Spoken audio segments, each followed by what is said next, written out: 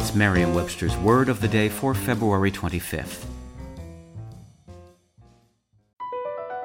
Across America, BP supports more than 275,000 jobs to keep energy flowing.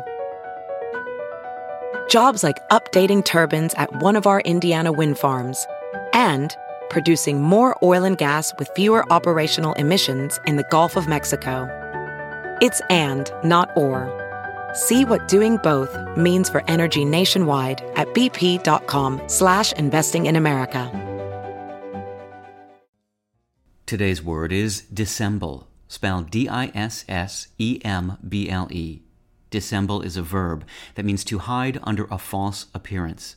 It can also mean to put on the appearance of, to simulate, or to put on a false appearance, to conceal facts, intentions, or feelings under some pretense. Here's the word used in a sentence from The Reef by Edith Wharton. She nodded again, and her eyes closed. It was very pleasant to Darrow that she made no effort to talk or to dissemble her sleepiness. He sat watching her till the upper lashes met and mingled with the lower, and their blent shadow lay on her cheek. Then he stood up and drew the curtain over the lamp, drowning the compartment in a bluish twilight. We don't have anything to hide. The word dissemble is a synonym of disguise, cloak, and mask. Disguise implies a change in appearance or behavior that misleads by presenting a different apparent identity, as in the prince disguised himself as a peasant.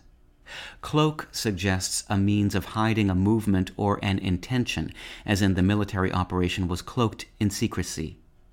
Mask suggests some often obvious meaning of hiding or disguising something, as in the customer smiled to mask her discontent. Dissemble, from the Latin word dissimulare, meaning to disguise or conceal, stresses the intent to deceive, especially about one's own thoughts or feelings, and often implies that the deception is something that would warrant censure if discovered. With your Word of the Day, I'm Peter Sokolowski. Visit Merriam-Webster.com today for definitions, wordplay, and trending word lookups.